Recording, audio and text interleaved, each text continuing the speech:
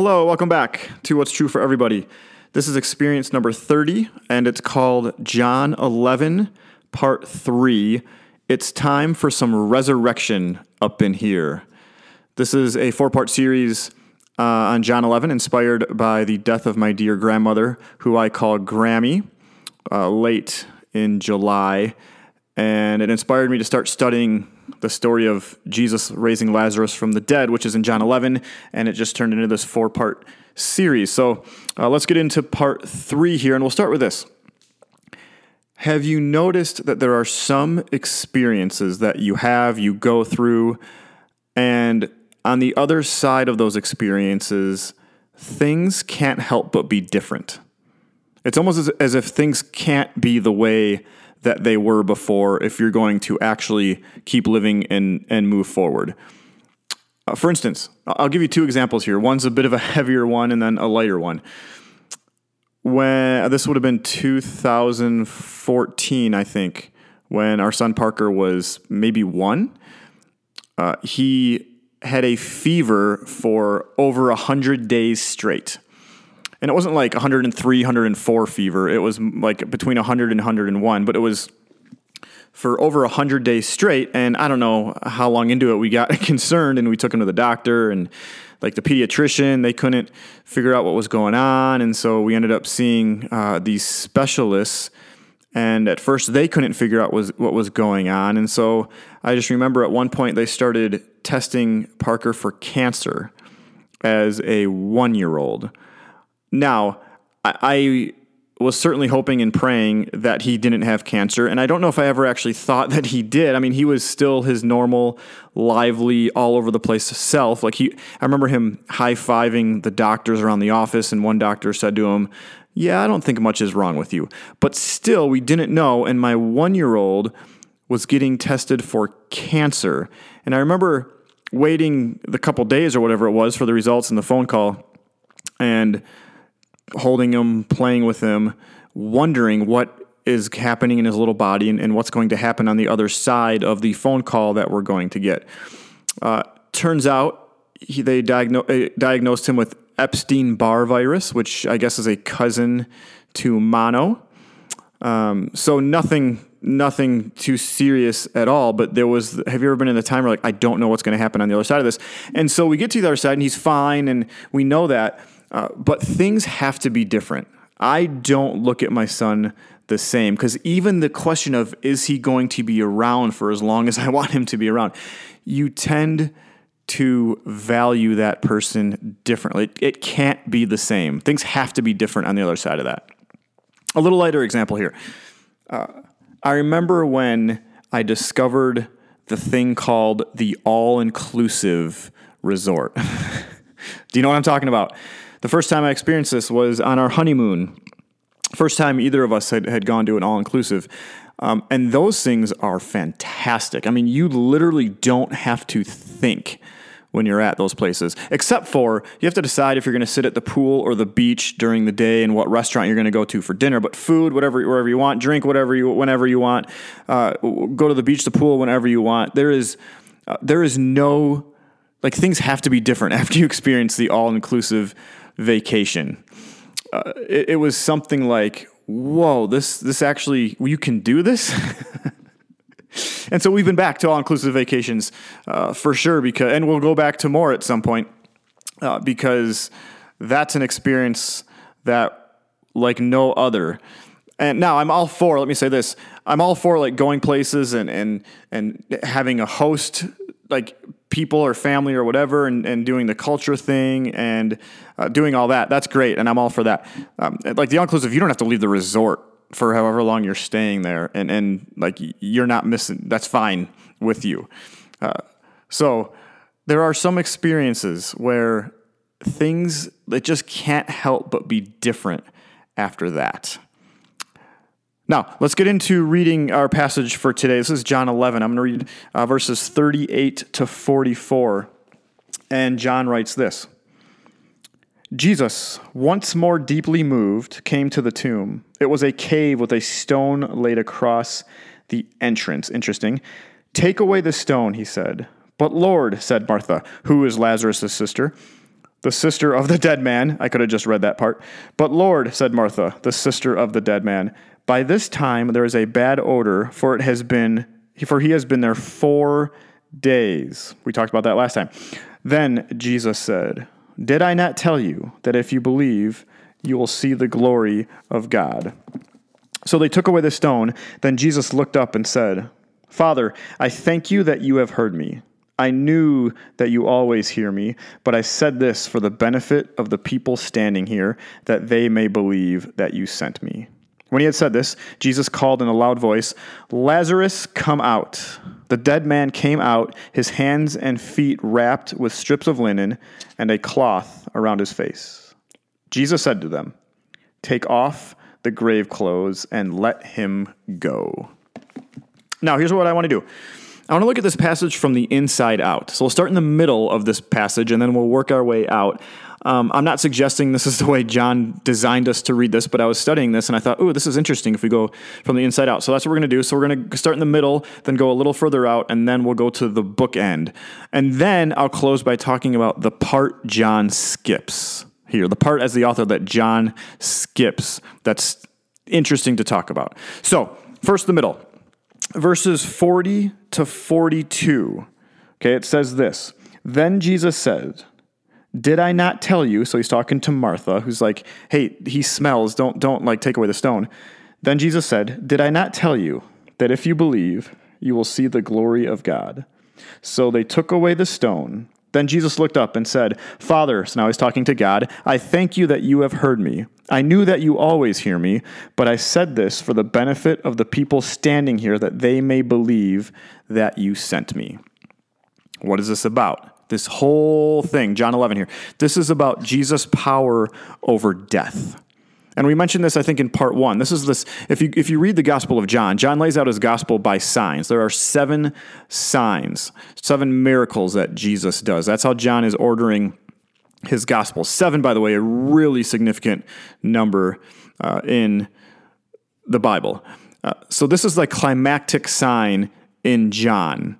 This is the 7th sign. So, and Paul, he quotes in 1 Corinthians 15, he quotes the Old Testament prophet Hosea, where he says, "Death, where, O death, is your victory? Where, O death, is your sting?" The obvious answer, the rhetorical answer, of course, is nowhere. Nowhere. Death doesn't have victory. Death doesn't have an ultimate sting because Jesus has power over death. By the way, I said this is the climactic sign in John, which in a way it is, but there will be only one sign greater than this.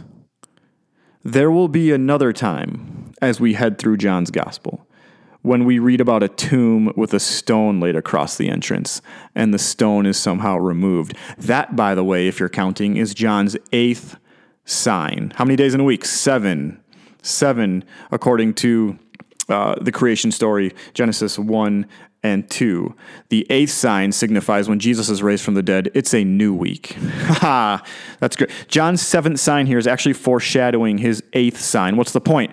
Jesus has power, ultimate power over death. And remember in part 1, 2 experiences ago, we talked about Jesus' motivations for whatever he does, whatever he says. First, love for his people. I don't mean to rank these in order, but the first one I'll mention, love for his people. And then second, his desire for God's glory to be revealed. Do you notice what he says here in the middle of this passage when he's talking to God? He says, I said this, when he says to Mary, did I not tell you if you believe, then you will see the glory of God. And then he says to God, I said this for the benefit of the people standing here, that they may believe that you sent me. What is he saying? So I said this so your glory may be revealed, by the way, because that's one of my main motivations here, to the people I love and to the people that you love. This is about Jesus' power over death and Jesus' love for his people and Jesus' desire for God's glory to be revealed. Starting this last weekend, my wife Corey and I have 2, and this is like revolutionary for us. We have 2 consecutive full days off together for the first time since January of 2012. For the first time in over 7.5 years, we have 2 full days off together at the same time. So we're starting to make this great attempt to having a family Sabbath. So when we only had one day off together, it was typically Friday over the last 7.5 years. There had to be things like at some point, there had to be things like grocery shopping or laundry or paying bills or making decisions on things like this or running errands that needed to be done. And this last weekend, we decided to take Saturday, and none of that was allowed. None of that. We're just going to play. So Corey and I have practiced having a Sabbath for a while, but it hasn't always been on the same day because that wasn't possible with the jobs that we were doing. So this last Saturday, we went to downtown Boulder, which is about close to an hour drive from our house, and some excitement going on down there, by the way. School is starting this week for Colorado University. And so we spent a good amount of time in downtown Boulder, went to visit my cousin and her family who live about 15, 20 minutes from downtown Boulder. And I just started thinking about, as I was putting this experience together, just the ways I saw God's glory revealed during that time. And I saw God's glory in the people walking up and down Pearl Street in downtown Boulder, and the street performers who were juggling fire and playing the saxophone and singing and waving to my kids. I saw the glory of God in the delicious food from Illegal Pete's. Have you eaten at Illegal Pete's yet? I saw the glory of God in the cold water of Boulder Creek as we stepped into it and walked in it on a hot day. I saw God's glory revealed in watching our kids play at a park and just being kids, climbing up things and racing each other down slides. And there was this water pump where you can just pump water and get yourself wet, and them doing that. I saw God's glory revealed in my son working so hard at tying his shoes. And by the way, he's getting really good at it. And I saw it in watching our daughter want to walk in the creek one more time before we left, because she just wanted to, and we could do it because it was our play day. And I saw God's glory revealed in having a great conversation with Corey and my cousin and her husband. It was fantastic. And watching my kids play with their cousins. And of course, just looking at the mountains on a sunny day, both in Boulder and my cousin, by the way, on her back deck. Beautiful view of the mountains. Question for you. Where is Jesus revealing God's glory to you today? What are the sights? What are the feelings? What are the relationships? What are the interactions? What is God giving you to look at my glory just through this? Or let's ask this another way. How can you team up with Jesus to help reveal God's glory to someone else today? Who can you make smile? Who can you serve in some way? Who can you help make think, where, oh, death is your victory? Because what this person helped me just do is experience some life. This passage is about Jesus' power over death, which is also, by the way, about God's glory being revealed, which is also, by the way, about helping people believe in Jesus through teaming up with Jesus to help God reveal his glory to them.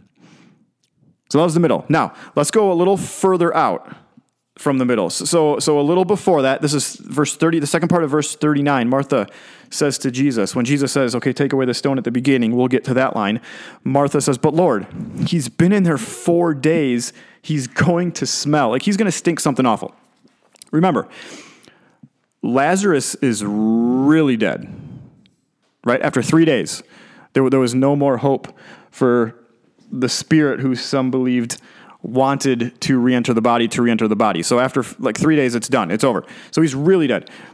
So she's like, Jesus, why would you remove the stone? What's the point now? And by the way, please let my dead brother just hang on to some dignity. He's just going to smell. That's all you're going to get from this. And that's not how we'd want people to remember him. Please don't do this. By the way, not even Martha, not even the sister of Lazarus, could have imagined or seen coming what Jesus is about to do. Okay, so that's just before the middle where God says to the Father, I've said this so your glory may be revealed. Okay, now a little bit after that, just after that, this is verses 43 to the first part of 44. So this is just after Jesus talks to God. He says, when he had said this, Jesus called in a loud voice. What kind of voice? A loud voice. Lazarus, come out. The dead man came out, his hands and feet wrapped with strips of linen and a cloth around his face. Now, here's where it gets a little bit interesting. The word John uses here that we translate called in a loud voice. This is the same word that John uses to describe the crowds yelling on Palm Sunday to Jesus in chapter 12, by the way, and the same word he uses multiple times for the cries of the crowds calling for Jesus' crucifixion in chapters 18 and 19. Like, kill him, crucify him. So when John says that Jesus called out in a loud voice, Lazarus, come out, Jesus isn't using his inside voice here. He's not using his 6-inch voice. He is yelling. He is loud. Here's why this is interesting. During the time, magic spells, the kind of magic spells that the New Testament speaks against, the demonic kind, they were muttered and they were mumbled. That's how you would do a magic spell. Jesus here is clearly contradicting that, standing apart from all of that. He's saying this isn't some sort of demonic magic I'm doing here. This is something else. This is actually the opposite of that. So he called out in a loud voice. He yelled, Lazarus, come out. The next line, the dead man came out. What a great line. What great writing. What a great picture. The dead man came out. Can you visualize this? The man who had no business coming back to life, A, because he was dead, B, because he was dead for 4 days. But Jesus does what no one else saw coming, including his sisters. I have a friend who was a pastor for a long time, over 30 years, and he had a really, really bad ending to a church that he faithfully served for, I don't even know how many years. I think, over 20, I think. And it was unfairly and unbiblically removed from his church, without backstabbed, I guess is a good way to say it. And I'm talking like the kind of thing that makes you not want to trust people or trust the church again. Have you had this experience? Do you know what I'm talking about? The kind that makes you not want to trust people or the church again, which, as you can imagine, caused hurt and anger and stress, not just for him, but for his wife and family, and the thought of what in the world, this is what I did for a living, for a career, this is about all I know, what in the world am I going to do now? And he walked through this very, very difficult time, and he ended up being led by God to get his license to sell real estate. And he sold houses, because that's a logical vocation jump, pastor of a church for a long, long time, to real estate. And he ended up selling houses for the last 10 years of his working career. And he loved it. He absolutely loved it because he got to enter people's stories. He got to have good conversations with people. He got to dream with people. He once told me that in some ways he felt more like a pastor selling houses than he ever did leading a church. And so in the midst of this death of being removed from the church he poured his life, heart, and soul into, and into the only vocation he ever really knew, who could have seen coming what God was about to do through, of all things, real estate? By the way, this man is still being a pastor to me and to many others. And because a job title doesn't define you. Who you are, who God created you to be, that's what defines you. He was a pastor real estate person. He was a pastor selling houses, which is what he was doing. Another question here. What might God be about to do in your life that you wouldn't and couldn't have even seen coming? Something that will take you from a death to a resurrection.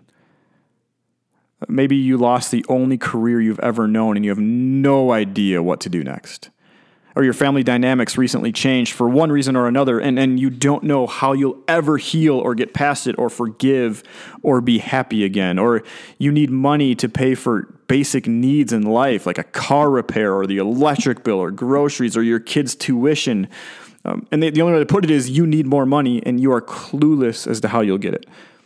Or you're battling depression or an addiction, or you're spiraling downward from some health news that you've received, and death right now actually looks better than life to you.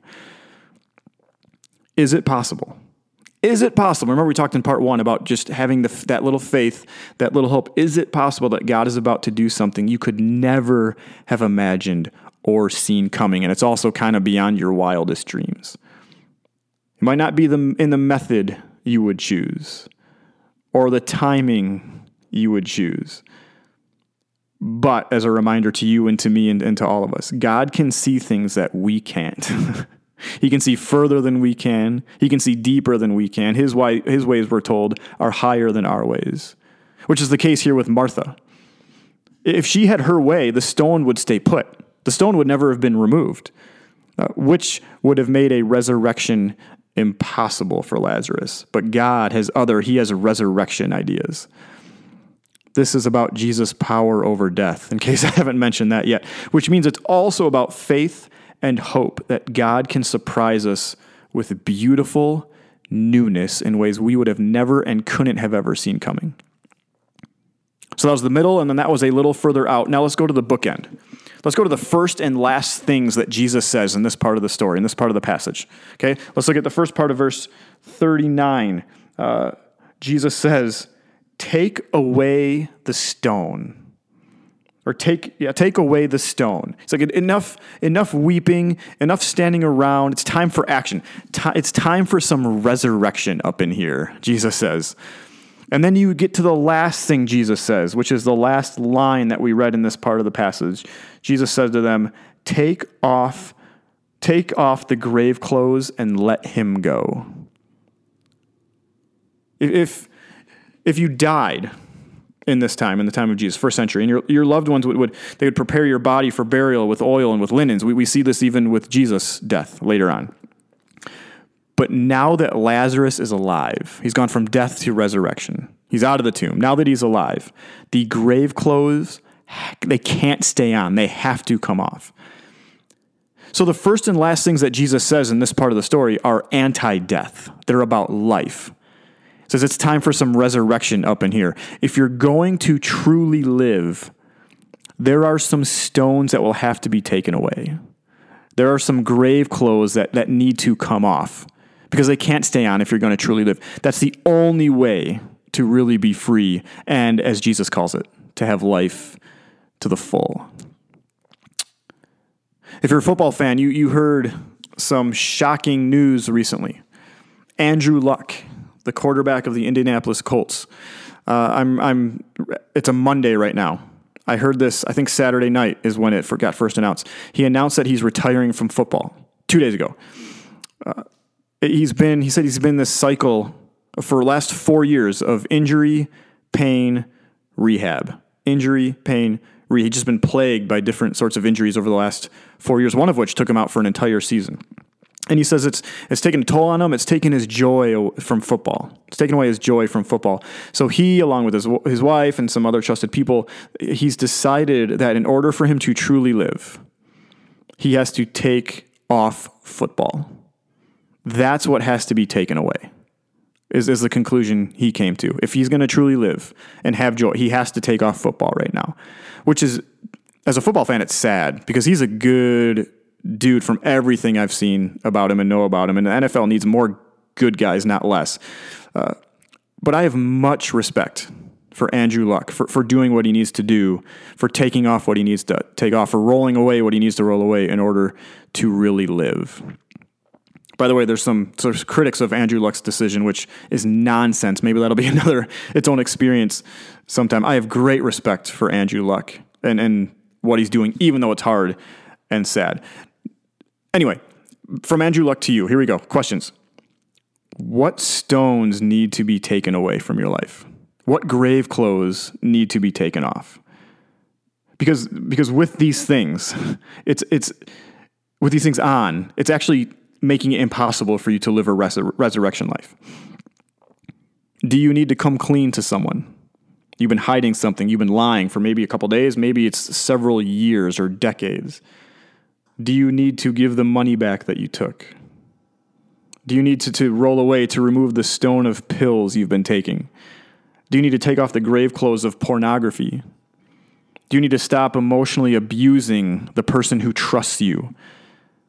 It's been going on so long, it might not even seem like you're doing it anymore. Do you need to remove the stone of impatience with your kids? Do you need to take off the grave clothes of anger toward your in-laws or your neighbor or your boss? This is a story about Jesus' power over death, which means it's also a story about Jesus helping us take away the things that need to be taken away in order for us to truly live, which means it's also about taking off the grave clothes that need to come off because a resurrection has happened. Lazarus was dead, but he's not dead anymore, and certain things, they can't live on. Which, by the way, brings us to the part John skips. So we talked about the middle, we talked about a little further out, we talked about the bookend, the things that Jesus says in this passage. Now for the part John skips. So it's the end of the resurrection story. Jesus says, Lazarus is out, he says, take off the grave clothes and let him go. The next 3 verses say this. So Lazarus is out of the tomb, his sisters are there, Jesus is there. Therefore, many of the Jews who had come to visit Mary and had seen what Jesus did believed in him. But some of them went to the Pharisees and told them what Jesus had done. Then the chief priests and the Pharisees called a meeting of the Sanhedrin. What? Wait a minute. There's like a big chunk missing here, John. Lazarus is out of the tomb. The stone is taken away. The grave clothes are off. And you go right to how the religious leaders want to kill Jesus? Which, by the way, we'll talk about next time in part 4. Doesn't it seem like there's this huge piece missing? Like, I have some obvious questions like this. Okay, Lazarus is out of the tomb. How did he feel? Did he feel like a new person? Like no more sickness at all? Or was he like, man, my knee still hurts from when I ran to the table 5 days ago? Right?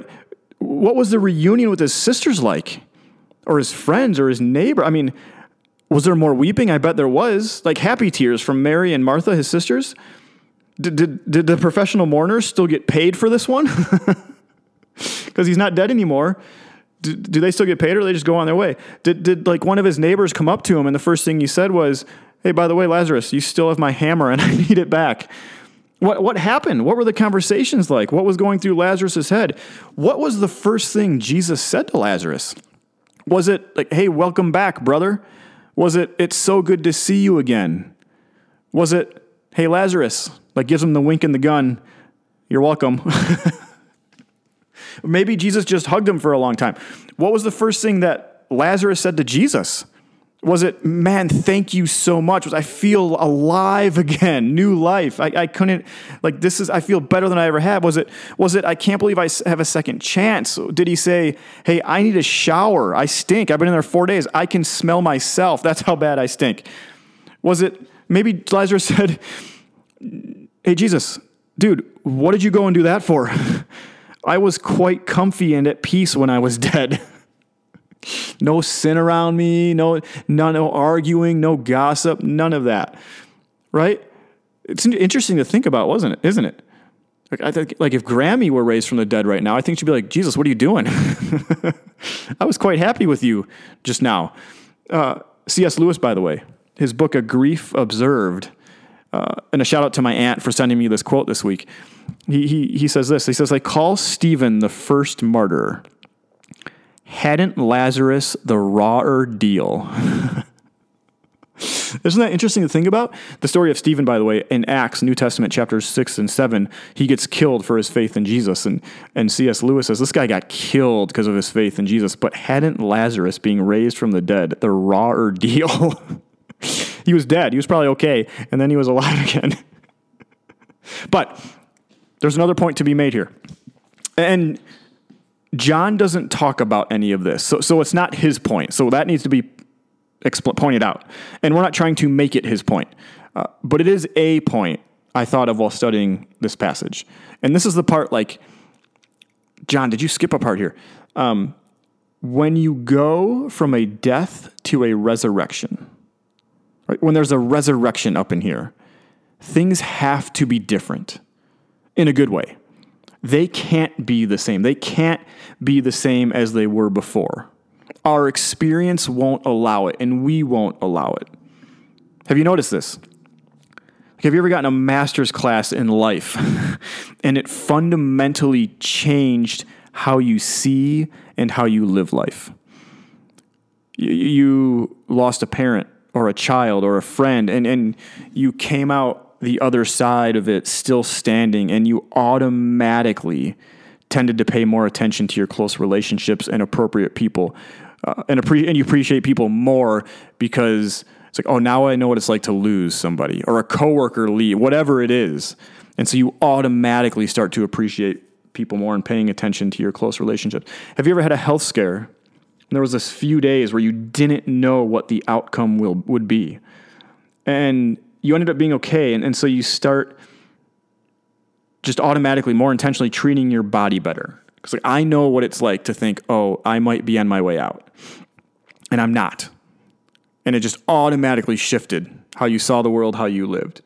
Have you ever been fired? Or you somehow lost your job, and at your next job, you just appreciated a job more, you appreciated work more, you appreciated what you give to this world, what you bring this world more. Have you ever been betrayed by a friend, and you recovered after some grieving, and you ended up being a better friend automatically to others because you know what it's like to not have a good friend, and you're not going to do that. Why does it work like this? Now, it's fair to point out here that our deaths, quote unquote, the deaths in our lives, they can cause us to be bitter and angry and lose hope. Right? We can experience a death and choose to be miserable forever. We can make that choice. So it doesn't always happen this way as I'm explaining it. But if we hold out for the resurrection, because, by the way, that's how life with Jesus works. And if we keep our faith and hope and integrity, and the truth is, things have to be different from now on. Things have to be different after this. We have a different, more grounded perspective. We start to realize what actually matters and what doesn't really matter. We use our time and our words and our gifts and our money differently. Maybe we've slowed down and become people-centric instead of project-centric or thing-centric or busyness-centric. Or there's death, and then there's a resurrection, and we let ourselves experience all of it, and when we deal with it well, it will lead us to a more centered, more grounded, more meaningful way of life. It can't help not do that. It's almost as if it can't help but be this way, which is, by the way, what I would call grace. It's the gift on the other side of death, which is resurrection. This is, by the way, why I asked, where is Jesus revealing God's glory to you, and how can you team up with Jesus to help reveal God's glory to someone else? This is why I asked, what might God be about to do in your life that you wouldn't and couldn't have even seen coming? This is why I asked, what stones need to be taken away and what grave clothes need to be taken off? Because when we begin to live differently, because of a death and resurrection, we know what death feels like. We're not going that way again if we can help it. Then things like trying to line up with the will and glory of God for yourself and for the benefit of others. Things like having faith and hope of what God can do, even if it's beyond our wildest dreams. And things like getting rid of what you need to get rid of in order to really live. These things tend to come to the forefront. What is it you've gone through? What's happened to you? What deaths have you experienced? Either because of what you chose or because of what someone else chose or did, or just because life happened. What is it that's happened to you that it was a death? No doubt about it. It was a death. It was terrible. It was horrible. It sucked, but it led to a resurrection. By the way, you can't have a resurrection without first having a death. You kept your faith and your hope. You fought through it. You're still standing and breathing. What is it that's happened that's caused you to see the world and live in the world differently for the better? You couldn't help but change your perspective and your priorities. Things that mattered before just didn't matter as much anymore because they never, you realize, needed to matter very much in the first place. And you came out the other side more grounded, more centered, and more Jesus-centric, whether you realized it or not. My friends, may that experience or that death, as horrible as it might have been, may it continue to lead to more life. May it continue to lead to more desire for God's glory to be revealed. May it continue to lead to more faith and hope that God can do something unexpected. May it continue to lead to more enthusiasm to take off the grave clothes that you need to take off, to roll away the stones you need to roll away, and to put on whatever it is you need to put on. May it continue to lead to more and more assurance that your story isn't over. That's resurrection. You might have another death coming up, but then you're going to have another resurrection. That's what Jesus does. He says, it's time for some resurrection up in here. Thank you for listening to Experience 30. Much love, grace, and peace.